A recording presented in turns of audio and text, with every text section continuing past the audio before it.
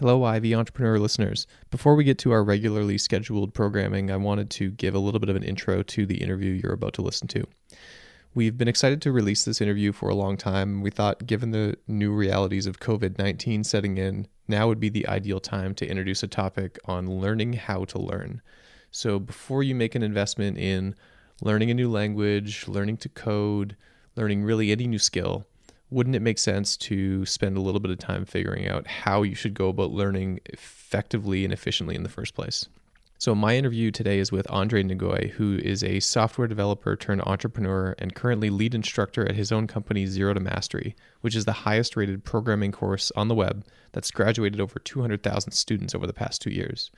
Andrei has had a wild entrepreneurial journey that's taken him from launching his own adventure races, teaching surfing in Nicaragua, and finally to Silicon Valley in Toronto, where he worked as a senior software developer before launching his own learning company, Zero to Mastery.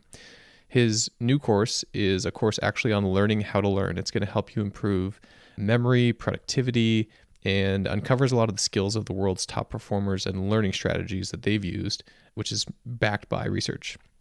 Andrei actually generously provided a coupon code for listeners of the podcast for 50% off on his new course. So you can go to zerotomastery.io. That's 02, the letters TO, mastery.io. Click on Learning How to Learn course. And on the checkout, you can use the coupon code HUSTLE, HUSTLE, for 50% off his monthly membership. He assures me that this is the absolute best offer that he's ever given out. You're not going to find another better offer in the near-term future or anywhere on the web.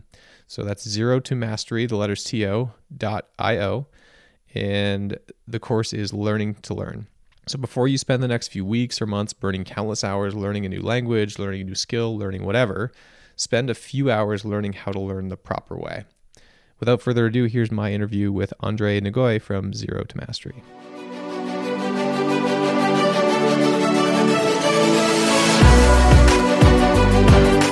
Andrei, thanks for coming in and being a guest and being on the podcast. I'm glad to be here. Thanks for having me. It's nice to hang out with you. Yeah, it's been a while. It's been a long time. So I want to get into the topic of learning how to learn. This is the purpose of today's podcast. But I want to rewind way back to early days for you. So I know you were a student at the University of Western Ontario and then had sort of a winding career. You've done a bunch of different things before becoming the founder of Zero to Mastery. So would you mind help me fill in the blanks between graduated from Western and founder of this hugely popular online learning to code company? All right. Well, it's definitely a windy road. So let's try and fill those gaps. We're going to start in a location nowhere near coding, and hopefully we'll end up there. So after university, graduated from Western, awesome experience. I was super excited, but had no idea what I want to do with my life. So I decided to go to Japan and teach English for a year. So I was in a village of 3,000 people and I taught English there and lived and taught every single person's child there. So I knew the entire community and it was an amazing experience. Came back, taught at a tennis club, actually. I was a tennis club manager. So I was there for another year thinking up of business ideas that I want to do. Came up with the concept of adventurists. That is, hey, wouldn't it be great if every month we did a unique adventure in and around Toronto, kind of recreate that Western feeling? So I did that for a bit with a friend from university. That was great. That pivoted to doing weekly Toronto day tours for travelers coming into Toronto. That was great, nothing significant. And at the same time, I had an idea for, let's do an obstacle course race, because at the time, Tough Mudder and Spartan Race were becoming really popular. So I did that as well and threw an event, which was great. But none of those businesses really took off. They're just small, almost break-even businesses. Lots of fun, though. And then after that, I joined S-Trip, which was a spring break company of all things. I had no sales experience. I actually thought, hey, it'd be tough selling the most expensive trip possible to university students that are broke. So that was super fun. Got some experience selling to university students. and actually practicing selling, because at school we didn't have any courses on sales. After that, that was about a year was enough of me doing that job, enough for me to move on. I then moved on to another travel company, and I ended up traveling and teaching about 150 tour guides all over the world, essentially how to give proper tours, how to work with customers. I did their payroll, I did their review. I had 150 people to babysit. It was a lot of work. At around that time, this is about 5 years after university, I decided that, hey, you know what? I'll do yoga teacher training. That would be fun, something different. So I did that as well. Decided that, you know what? I should do a yoga and surf retreat. So I also learned how to surf. I got my yoga certificate, and I started doing yoga and surf retreats in Nicaragua. That was really fun and successful. And through all of this, the entire time I'm going through the journey, I know I'm talking a lot, but we're filling in the gaps. I'm almost done. I realized that there wasn't a tangible skill that I had. I've done a lot of things. I've learned a lot of things, but there wasn't something tangible where I can go to any company and say, hey, hire me. This is my exact skill. So I was thinking about it, and I thought, you know what? Every time I started a business, there was always a developer or a website that I had to create. And I threw money to somebody, asked for a website, and always what came back from this black box was something that I didn't ask for. So I threw more money in it, and something else came back. And it was the most frustrating process. So I actually quit my job at the time and decided, hey, 5 months, I'm going to teach myself how to code. So I did that for 5 months, got quite a few offers actually after 5 months as a full-time developer. Did that for a few years, and I thought, hey, I'm not too bad at this. Maybe I'll teach somebody else to do what I did. So started Zero to Mastery. This was about 2 years ago, and now we have about 120,000 students. We are constantly expanding our courses and instructors, and we have quite a lot of students from about 194 countries. So it's quite the journey. So how many of those, you had a bunch of businesses, I'm not going to call them projects, like you had a bunch of businesses along the way. How many of those did you have while also doing a full-time job? And how many of those were like left your job in order to focus on those things?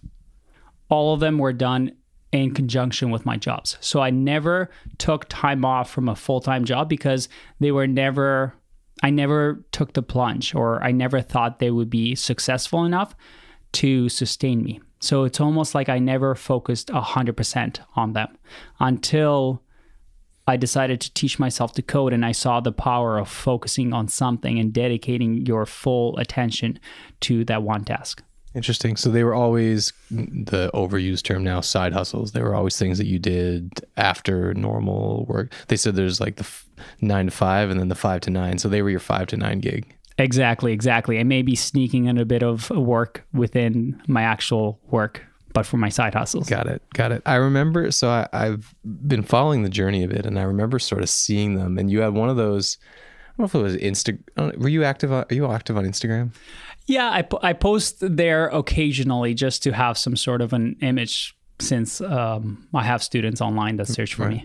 So I remember like following your story on Instagram and seeing like, oh man, I know he's at S-Trip in sales, but like he's traveling all over the world. He's in Nicaragua. He's running these surfing retreats. It had this perception of like, he's got it figured out. He's got like the work life, intermingled perfectly. Did it feel that way when you were in it, or did it feel like I'm like wrestling through, still trying to figure this out?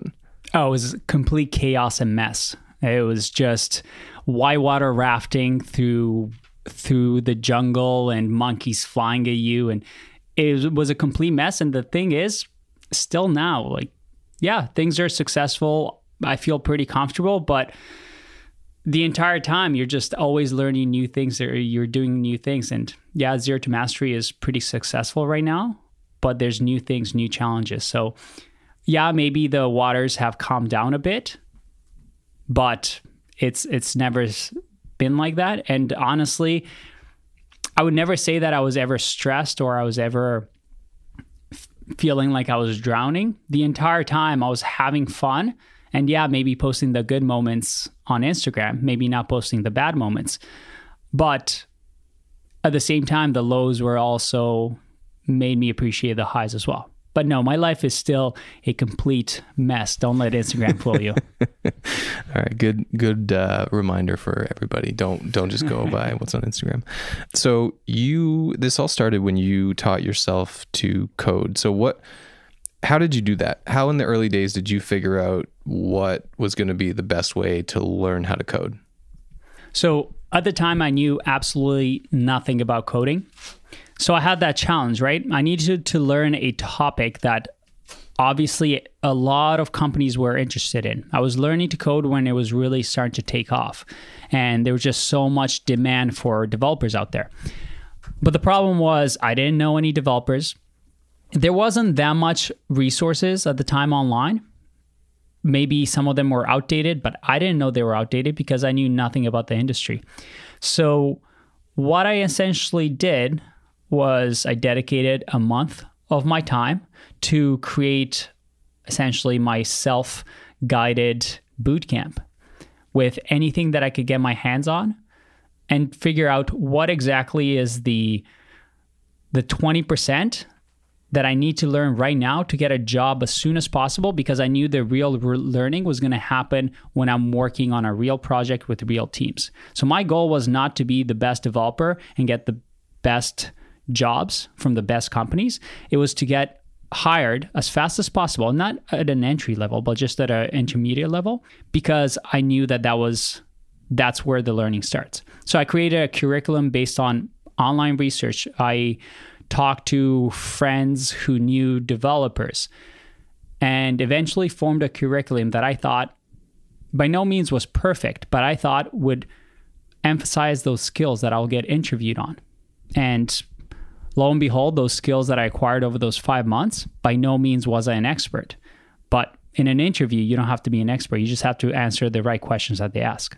Interesting. So the goal wasn't learn how to be a great developer in the beginning. The goal was learn what I needed to learn in order to get hired, to start.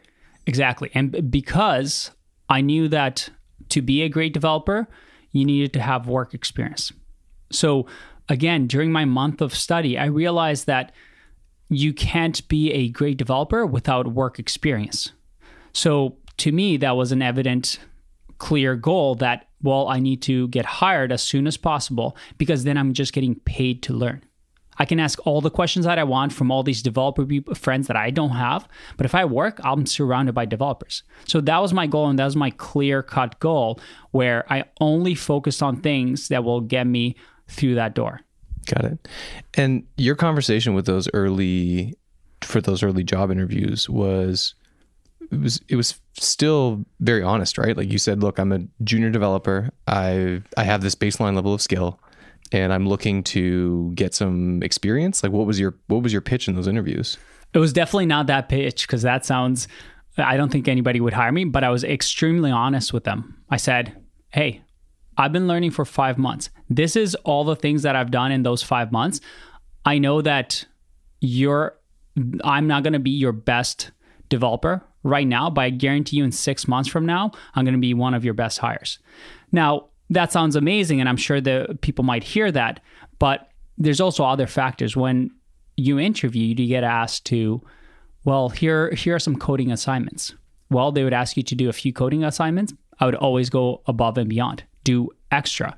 And yeah, because these coding assignments are take-home assignments, I'm able to research and spend time on it. But I produced more than what somebody would produce. And they saw that. I think that's the key thing, was that they knew right away that I wasn't the best hire or maybe the best option, but they knew that I wanted it more than anybody else. And by the end of the interview, I made sure that they knew I would work harder than any of their employees. And I think employers value that. So when I interviewed at a bunch of companies, and I moved on to only the ones that I liked. And I actually got the offers, all the offers. So I never got rejected, actually, except for one. that said no to me that actually came back 3 months later and took me out to dinner to try and give me an offer. But I think it wasn't because I was the best developer. It was simply because they knew how much drive I had. And it sounds cheesy, but it works. You're communicating with humans, and humans connect on that.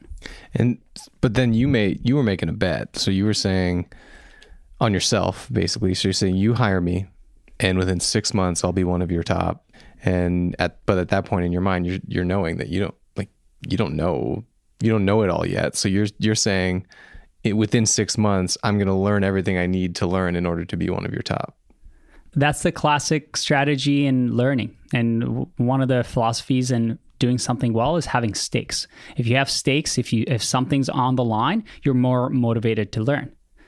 I knew that they weren't going to fire me after 6 months because I wasn't the top developer. But me personally, I made that promise. That's stake. That's something that I knew that I have to deliver on, or at least get really, really close to. Otherwise, I'm a liar. And I just created for myself intrinsic motivation to have that stake of, well, these 6 months, I'm going to hustle and learn as much as possible, ask as many questions as possible, and try and do all the right things to hopefully in 6 months for them to say, all right, that was a good hire. Andrei, why is learning an important skill to learn? I think in our current day and age, things are changing so fast. As a matter of fact, in 2018, World Economic Forum did a study to look at careers and skills. And they realized that the skills and careers that we used to have in the 20th, maybe the early 21st century were, around 50 years. People got jobs out of university and they kept those jobs. They got pension, and that was it. Now, the half-life, that is how long does your career value or skills decay to 50% of the values that they initially had, it's around 5 years. So we live in an age where most people graduating university, all my friends graduating university that have graduated, are doing something completely different than they did 5 years ago. And that's the stat that the World Economic Forum came with, which is the idea that an average career now lasts 5 years. And you need to almost learn new skills. The problem's not unemployment, but redeployment. And your ability to not just learn something at university and then stick to a job, that won't get you very far like it did maybe in the 70s. Instead, now you have to be ready to adapt, because in 5 years, most definitely, you'll have to learn something either on top of those skills or something completely different. It's scary, but also an opportunity for those who learn the right tools to really excel in this new field. So the idea of I'm done school, I've learned everything I need to know is dead. If you're not learning and relearning and exploring new things, you're going to be irrelevant in 5 years. The journey's just beginning. The one thing that I really took away from university is how to learn in a system, how to be efficient in a system. But the actual topics that I learned in university, I don't use them right now. 90% of the topics that you learn, you don't use.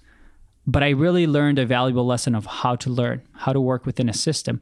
And that's really what you need to do, which sounds scary because now you're thinking there's no end in sight. I have to constantly work and just put in time and grind. And hopefully by the age of 70, I can retire. But that's actually not the case. Learning is not a hard thing to do if you enjoy what you're doing. And the big thing after university is that you get to pick the topics that you want to learn, what you're interested in. It's almost, in a way, as long as you're learning something, you're fine. And you don't have to dedicate a full day for it. As long as you're learning something a little bit at a time each day, you're going to surpass most people that graduate and think that they can just coast. Cool.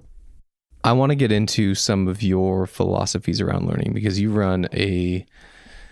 I've been teaching for many years, but you've just run a phenomenal volume of students through your program. So 120,000 students have been trained in learning how to code through your program. So just crazy volume.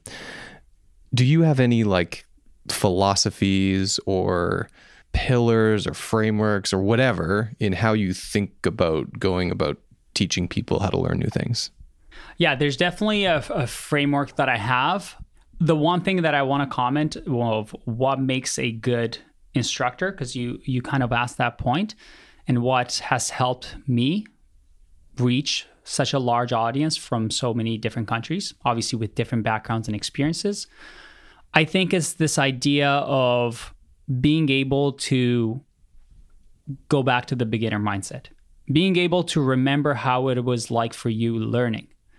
Because as we get more and more experience, get smarter and smarter, we almost lose touch with that beginner mindset. And one of the things that has obviously helped me was the fact that I did spend so much time planning out how I would teach myself. What are the key things to learn?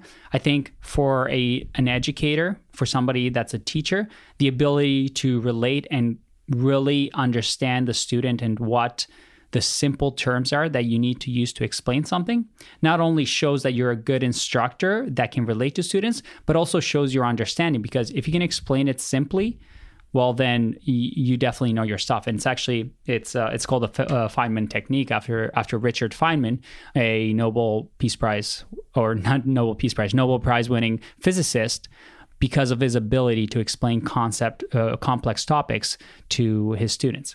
So let me ask on that then. Do you think the modern definition of what makes a good teacher is changing? Because if I go like maybe historically, or if I overgeneralize, it's like someone who has been out there doing it for 50 years, right? You've seen every angle. You've seen dozens of people be successful, many more fail. You've learned every lesson there is to learn. And then, what's next in my retirement? Maybe now I'll go and teach it. Do you think that, like, I'm overgeneralizing, right? But like, do you need to be the best in the world in order to be a good teacher?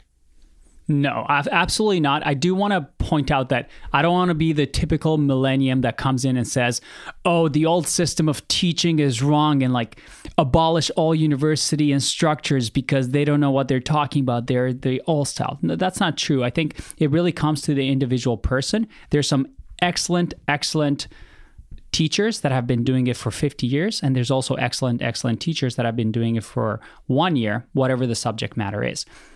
I think the key here is as you progress through your career, and this is happening to me as well, you become good, or you start to get positive reinforcement saying that, hey, students are enjoying my courses, they're understanding things, and you almost become complacent. You almost become comfortable because you know there's nothing to work on. You're not receiving any negative feedback. I think the concept of a good teacher is changing in the sense that because we're in such a connected world right now, you can get immediate feedback on your teaching style. In my case, everything is online. I know right away when a student doesn't like a course because I know when they stop watching the videos. I know when they leave a review. And a good teacher, in my opinion, is somebody that takes those notes and constantly tries to improve and constantly tries to understand what they did wrong or what they can improve on. And I think the old style of teaching, which is in a classroom, in a physical classroom, face-to-face, that works really, really well because most of the time students can't leave. They can't just walk out on you, right? And sometimes maybe you'll have a cohort that leaves and you only see them for a semester. I think the definition of a good teacher is changing now, where because there's this online presence, because it's more than the classroom now, you have to really, be good and engaged enough so students don't just leave, don't just end your video. So you're able to really connect with the student, even though you might not have that physical presence. But also B, your ability to now leverage that and get feedback from your students and get more data, not to say that data is everything, because I think that word is kind of overblown, but getting that feedback and using that feedback to constantly improve yourself, because you're never going to be a perfect teacher. I think that's really important. So the constant improvement and learning how to leverage both worlds, because I agree, like I teach primarily, almost exclusively in person.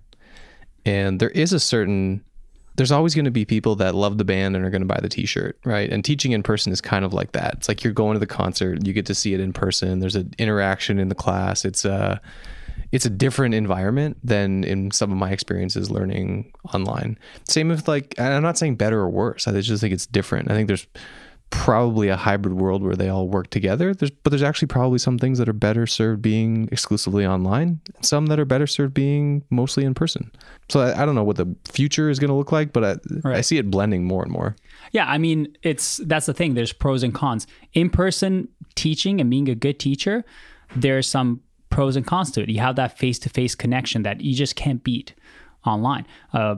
Face-to-face is really, really important. But at the same time, you might not have the number of students that you can impact. The students that you have face-to-face usually tend to be less, which gives you less feedback on what you can improve on. So yeah, I mean, I think to be a good instructor in this modern age, you just need to, not necessarily just online, but you just have to be more in tune with a never connected world, with students that have more distractions than ever, are more likely to focus on different things during your classes. So you just need to almost be more engaging than perhaps in the past to keep that attention. Yeah.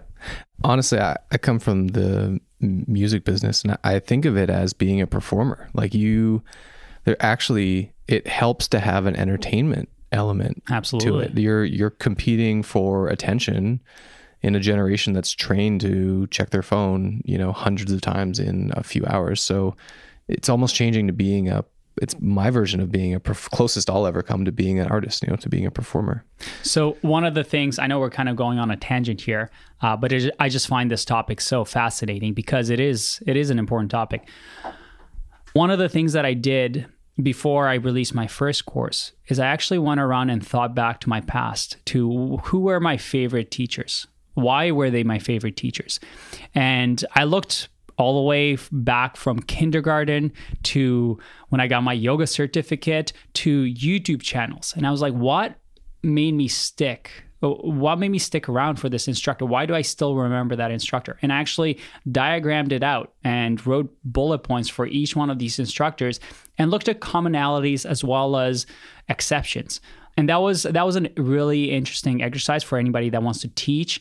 Honestly, even for learners, it's interesting to do that exercise to see exactly what type of learner you are, and what kind of teacher you need, but also for teachers that perhaps want to learn from other teachers. That's actually, it goes perfectly into what we want to talk about, because first step for you was, if I want to be a good teacher, so learning how to be a teacher, you're not the first person to ever want to be a teacher. Like, you've got your own lived experiences about what a good teacher is. There's learning how to teach courses, I'm sure, online. There's books. So it's smart to, as a first step, to say, and that's my instinct. I've done a bunch of these strengths assessments. My instinct is to always go to talk to other people or ask other people who've been there before. Right. So before I do my own research, let me actually start with, who do I know who's been there before? Who do I know who's really good, either the greatest that I know or potentially world-class at this, and what can I learn from them? So it's a good starting point. Right. And that's the thing, right? Because we're in this ever-connected world, we have the benefit that we didn't have. I mean, you and I grew up when internet, even before the internet, when we had to write our own book reports, actually have to read the book. We can't just go online and get the summary notes. I had to go to the library. I think in an ever-connected world, it's so important for us. We almost get a cheat code where you want to learn something. Well, good, that barrier, you don't have to go to the library. There's so much content online that you can jumpstart whatever that learning process is by learning from people that have done it before, because you don't have to reinvent the wheel. Learn from them, learn from their mistakes, and start from maybe not exactly where they're at, but at least close to where they're at. Because you're wasting your energy reinventing the wheel if somebody has already learned that lesson. Right. So I'm going to ask a question on this, because do you think that there's a risk of missing out on your own version of the learning if you're only reading the notes, So like instead of saying, okay, I want to be the best teacher in the world, option A would be do my own research and buy the top 3 books that the experts recommend on how to be a great teacher. Option B would be, I could probably just Google like the online shortened version of those notes, or I'm sure there's like a YouTube video of someone summarizing it in 3 minutes, or like a blog post where it's like 3 key learnings. So how do you know when to invest the 2 weeks in reading the 400-page book versus I'll just get the 3 bullets out of a summary? Right. I mean, that's the biggest issue right now. It's almost a blessing and a curse. The fact that we have the internet and we have so much knowledge and there's so much video content being uploaded to YouTube, so much blog posts being written on the internet. You have paradox of choice. What do I pick?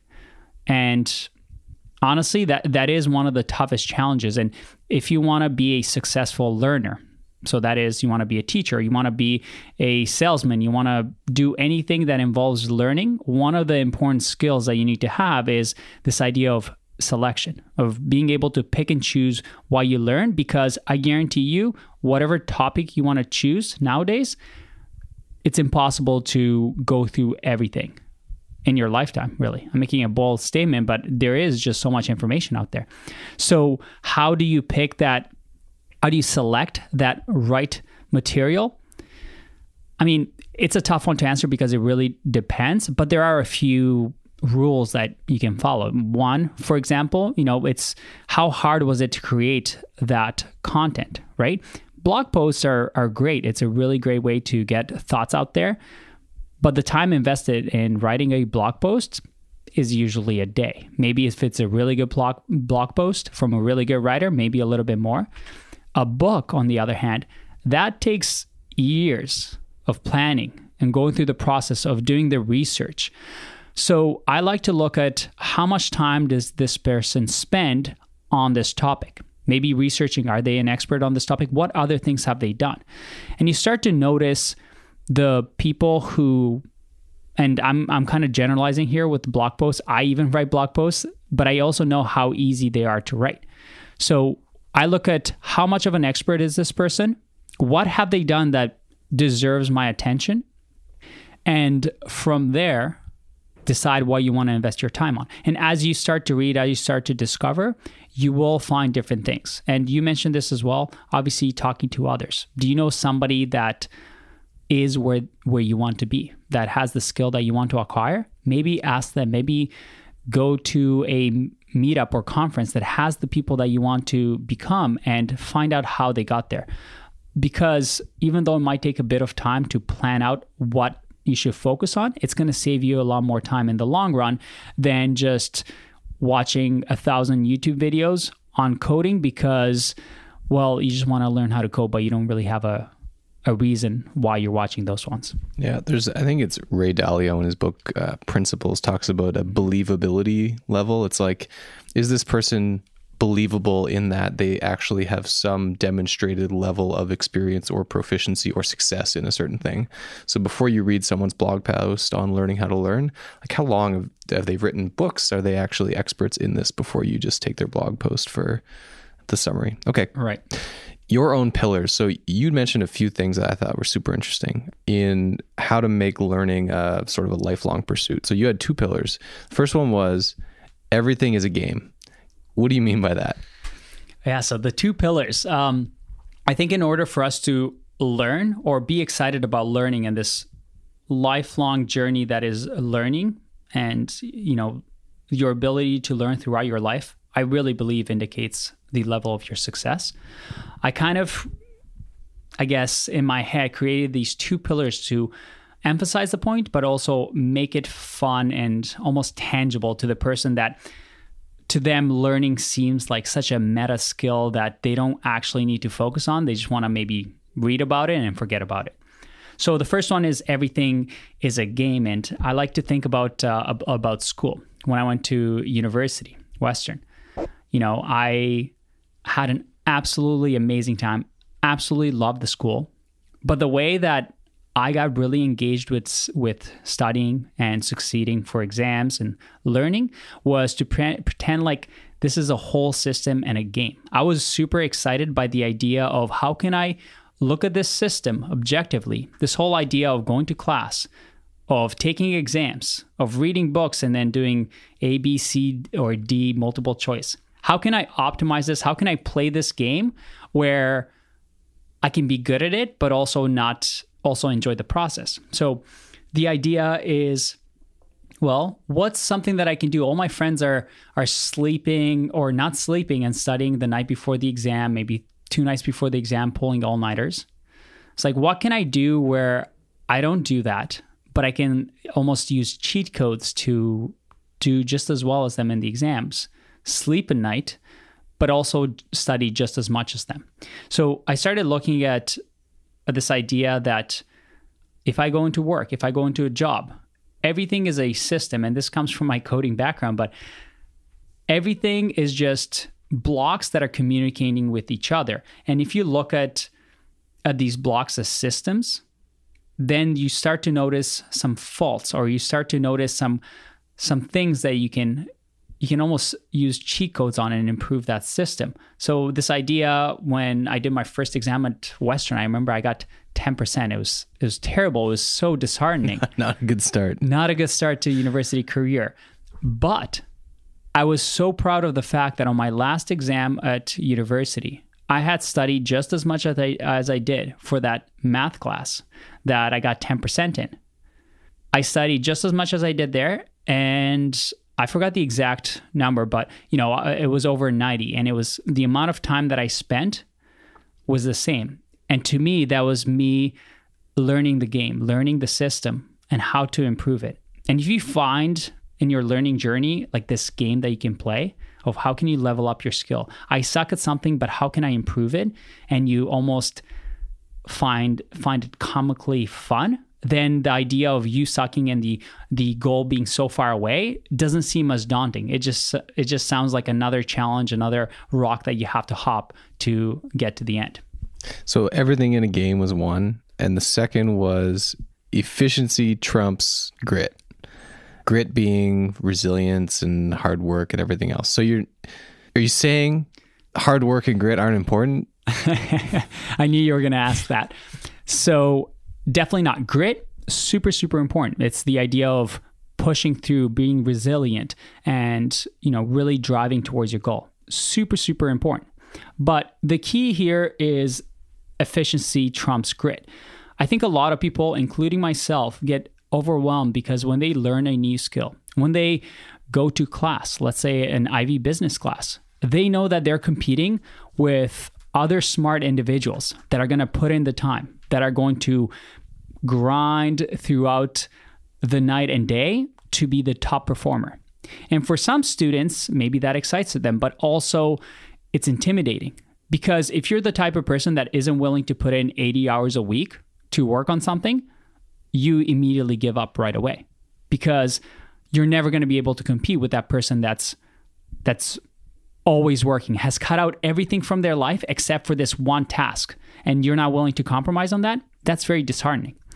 But there's actually a bit of light at the end of the tunnel here, where just grinding and just working hard doesn't necessarily mean it's the best strategy. The efficiency is actually key. And this goes back to my story of everything is a game, right? There's always efficient ways of doing things. There's always ways to learn a topic in an efficient way. What is the important parts that you should learn first to, like I did with coding, to get a job and get work experience?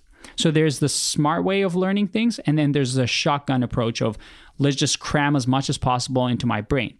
And the good news for people that may not be the super type A personalities that want to work 80 hours a week is that all you need to do is figure out what this efficiency is, and you'll be just as successful as somebody that uses the shotgun approach, if not more. Can you give me what an example of that would be? Maybe in coding, because you teach it. Like, what would an example of? I guess the grit example would be stay up, work 80 hours or 100 hours a week in learning how to code. But what's an example of efficiency in learning how to code? Yeah, so that's actually a great example. let's generalize it here for non-tech people in the tech world. Especially now, everything is changing constantly. If you stop learning for even a year, you're already behind. Technology right now is moving at such a fast pace. So no matter how many years in the industry, you almost have to keep up with the new libraries, practices, and tools that are coming out. So you're constantly swimming. Now, this can get really, really hard and difficult and really leads to burnout. And this is not just coding. There's always things that probably in your profession career you can constantly learn. Now, with the technology side of things, with coding, there's so much out there that it's impossible to keep up with everything. You have to be selective. Being in the tech industry forces you to be selective, at least if you want to be successful. So one of the examples that I like to give is I have a lot of students who what they do is they read the first blog post that they read that talks about something, and they assume that this is what they need to learn. And they try to learn this. And then they read the next blog post that says, you need to learn this. So they add this to the list. And eventually, they're just trying to learn everything. And in a month, they just absolutely quit. I had actually friends who started to learn how to code. They even went to boot camps where they paid $10,000. And they still don't have a job because they just tried to do everything and eventually burnt out and decided that coding is not for them. Maybe it was for them, but they just took a strategy where the shotgun approach, where they tried to do everything too much.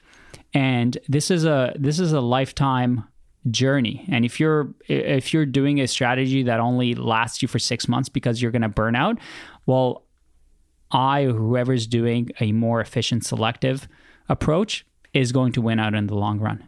So that's one of your, I don't know if it's principles or techniques, but the Pareto principle, essentially, right? Like, don't try to do it all. Let's try to first figure out what are the 20% of the things that are going to give you 80% of results, and just filter everything, to start at least, filter everything else out, and let's just focus on those 20% things. Don't let the list get too big. Exactly. And, Pareto principle is one of those things that has been discussed a lot online, and quite a lot of people know about it. But for those that don't, it's essentially this idea of the 20 and 80%. So the 20% usually accounts for 80% of the results. So you can say 20% of my customers account for 80% of my revenue. So let's focus on the 20%. And that can go into learning, right? What is the 20% that is going to give me 80% of the result? One example that I like to use is language learning. Yeah, if you wanted to learn, let's say Spanish, and you know Spanish, that's to learn Spanish and be fluent in Spanish from 0 to that mastery. That's a big jump. That's a faraway goal that you can't see. But you know what you can do? You can Google the 100 most used words in Spanish and learn those first. And that is the principle right there, focusing on what's the key thing. If you learn the most commonly used 100 words, I bet you're going to do pretty well, and you're going to feel pretty good about yourself just a couple of days in. So focusing on those key things is important. And the big thing with the Pareto principle is not necessarily the addition of what should I add that is the 20%. It's almost more of the elimination. You look at the whole field, let's say coding, let's say language learning, let's say juggling, and you say, let's remove the 80% that doesn't perhaps matter as much. What are the 20% that I should keep around because it's so important that I need this?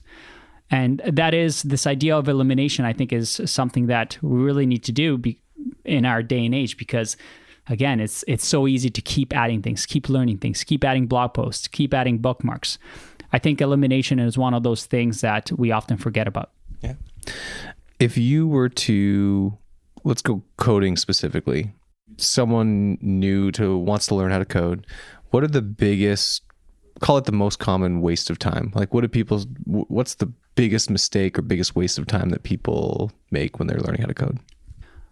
It just popped in my head right away because I see it so much. And it's one of those things where I tell people about it, but so many people don't listen to it.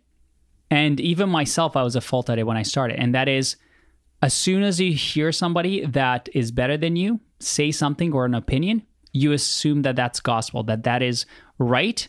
And now you believe what they believe and you start telling people those beliefs.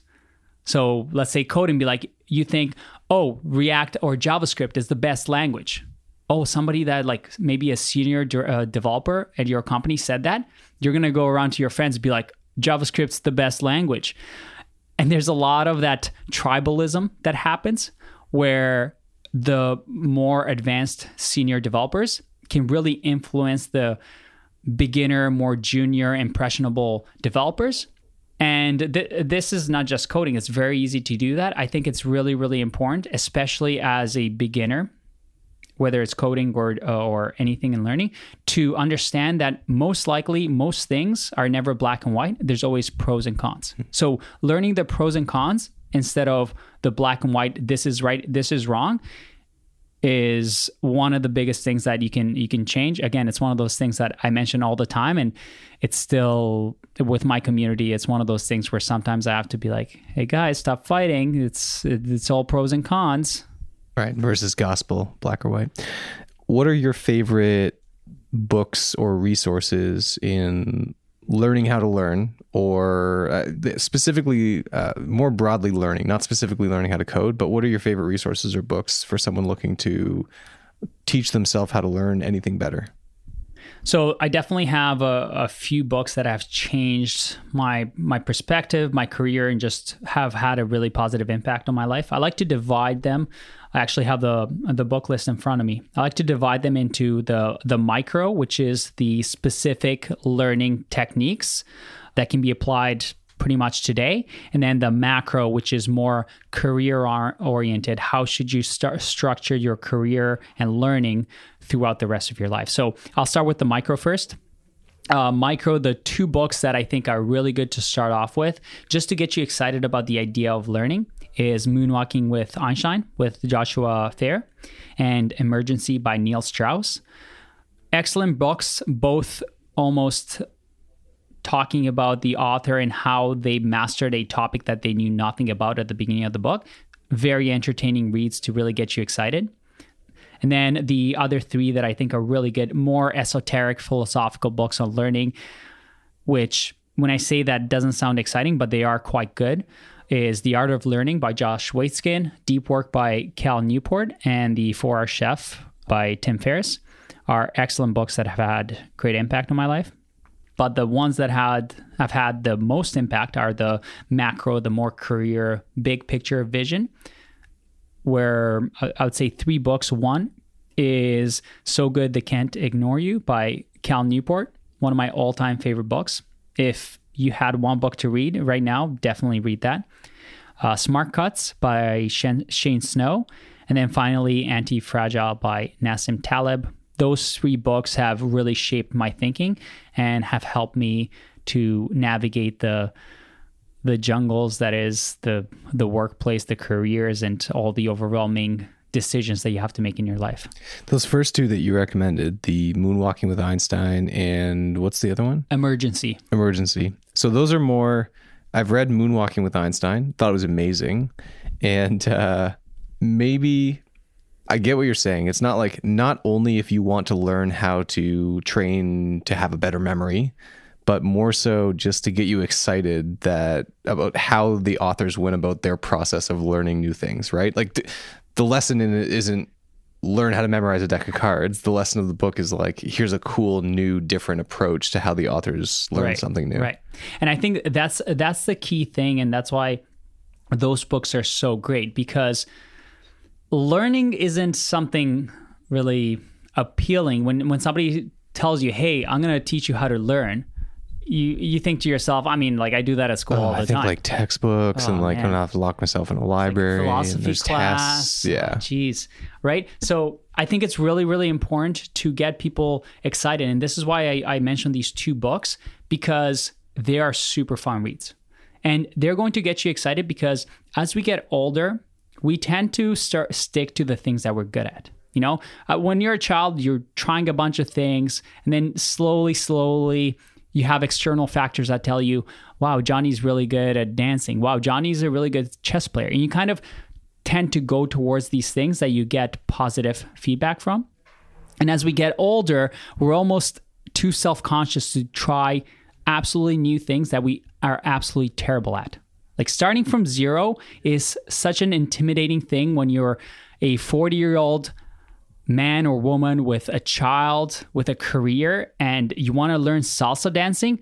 I mean, that is tough, a lot tougher than if you were a 14-year-old and, your parents forced you to do some salsa dancing. So I think those two books really get you excited and make you realize, again, everything is a game where these skills and learning is actually, if you start at zero, no problem. You can get there, and most skills can be learned, and you can do it in a fun way, in a gamish way. And those two books really do that. Yeah, I think we often forget play. Like we take ourselves so seriously, and you come out of school kind of burning to do something interesting. And at least for me, I got lost and probably taking myself too seriously for too long. I'm trying to unlearn a little bit of that and play a little bit more. So learning things that aren't always associated with excelling in your career, becoming a better negotiator, being better at sales. Like there are sometimes things that you can learn that are just for fun that also help you be better in other areas, but you're not doing it for that reason. Absolutely. Absolutely. And I can look back on every single skill that I've learned, even juggling, even origami, where those were somehow useful throughout my life in like the most unexpected, weird ways. And you're right. I think we take ourselves too seriously. That's one thing that I pride myself on, is that I'm still a child on the inside. And as a matter of fact, for anybody that's listening and graduating soon or about to leave university thinking that they're going to go into the real world, well, real world is full of children trapped in adults' body. Like everybody is a child just trying to look a lot more impressive than they are, look like they have things figured out, but nobody has their things figured out. We're all just children. So having that mentality almost loosen things up. I think the famous thing is, if you're a nervous public speaker, pretend like everybody's in underwear. It's kind of like that, everybody's just a child. Just have fun with it. Nothing's as serious as you think. And having that playful curiosity will lead to you trying new things, learning new things. Yeah, cool. If you could rewind the tape, you've done a whole bunch of different things, taken a bunch of swings. Is there anything that you would do differently, or any advice that you'd give to yourself if you were 22 again? Oh, that's a tough one, because I've thought about this before. I've journaled about it before, and the answer is always no, because every single mistake has led to some learning. But I feel like that's a cop-out answer that everybody gives. So if I had to absolutely pick one, because you're forcing me to, it sounds like I'm purposefully staying on topic, but it's really this. It's the idea of, I wish I learned earlier how to learn. I wish I knew the importance. I wish I knew that it was a learned skill. Not that, oh, I'm just bad at reading textbooks. Oh, I'm just bad at focusing in lectures, and it's just an innate skill that we have. No, it was a learned skill that you can actually practice, just like basketball, just like swimming, just like whatever it is. It's a skill that you can practice. And I wish I had started practicing this learning skill a lot earlier, because I would have been so much further along. It's one of those skills, again, it's so meta, it's so, you almost doesn't sound exciting, but the little time that you invest in it is going to change the course of your life. So yeah, I would have learned how to learn a lot sooner, and who knows, maybe I would have done a lot more with my life. I feel like you come out of university or any schooling, and you're just like, I've read so much, I've studied so much, I'm just ready to go do stuff now. I'm done with books for a while. And I was the same as you. I feel like there was a dark period there where I just didn't read for a long time. And it's something I wish I would have kept up.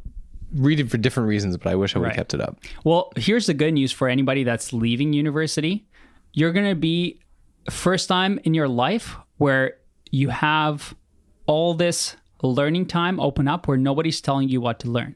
Nobody's saying, hey, go to this class at this time.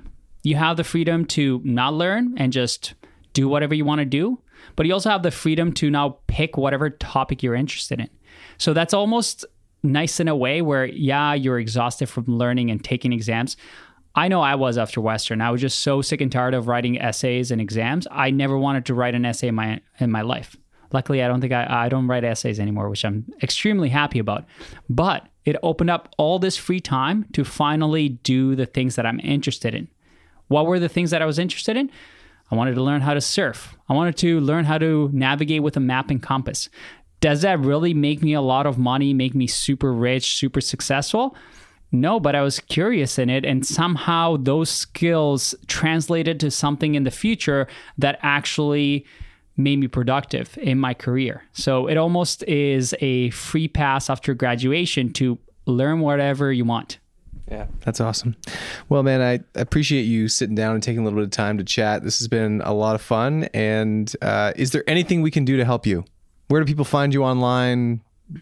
All right, yeah. If for anybody that's interested in what I do, especially if you want to learn how to code, you can just tweet at me. My name is on Twitter, Andrei, so Andrei, and then my super complicated last name, Neagoie. I run a coding school called Zero to Mastery. You can Google me, and I'll teach you how to code and travel the world. Perfect. Thank you so much, man. I appreciate you taking the time. Thanks for having me, man. Okay. Bye. You've been listening to the Ivy Entrepreneur Podcast. To ensure that you never miss an episode, subscribe to the show in your favorite podcast player or visit ivy.ca/entrepreneurship. Thank you so much for listening. Until next time.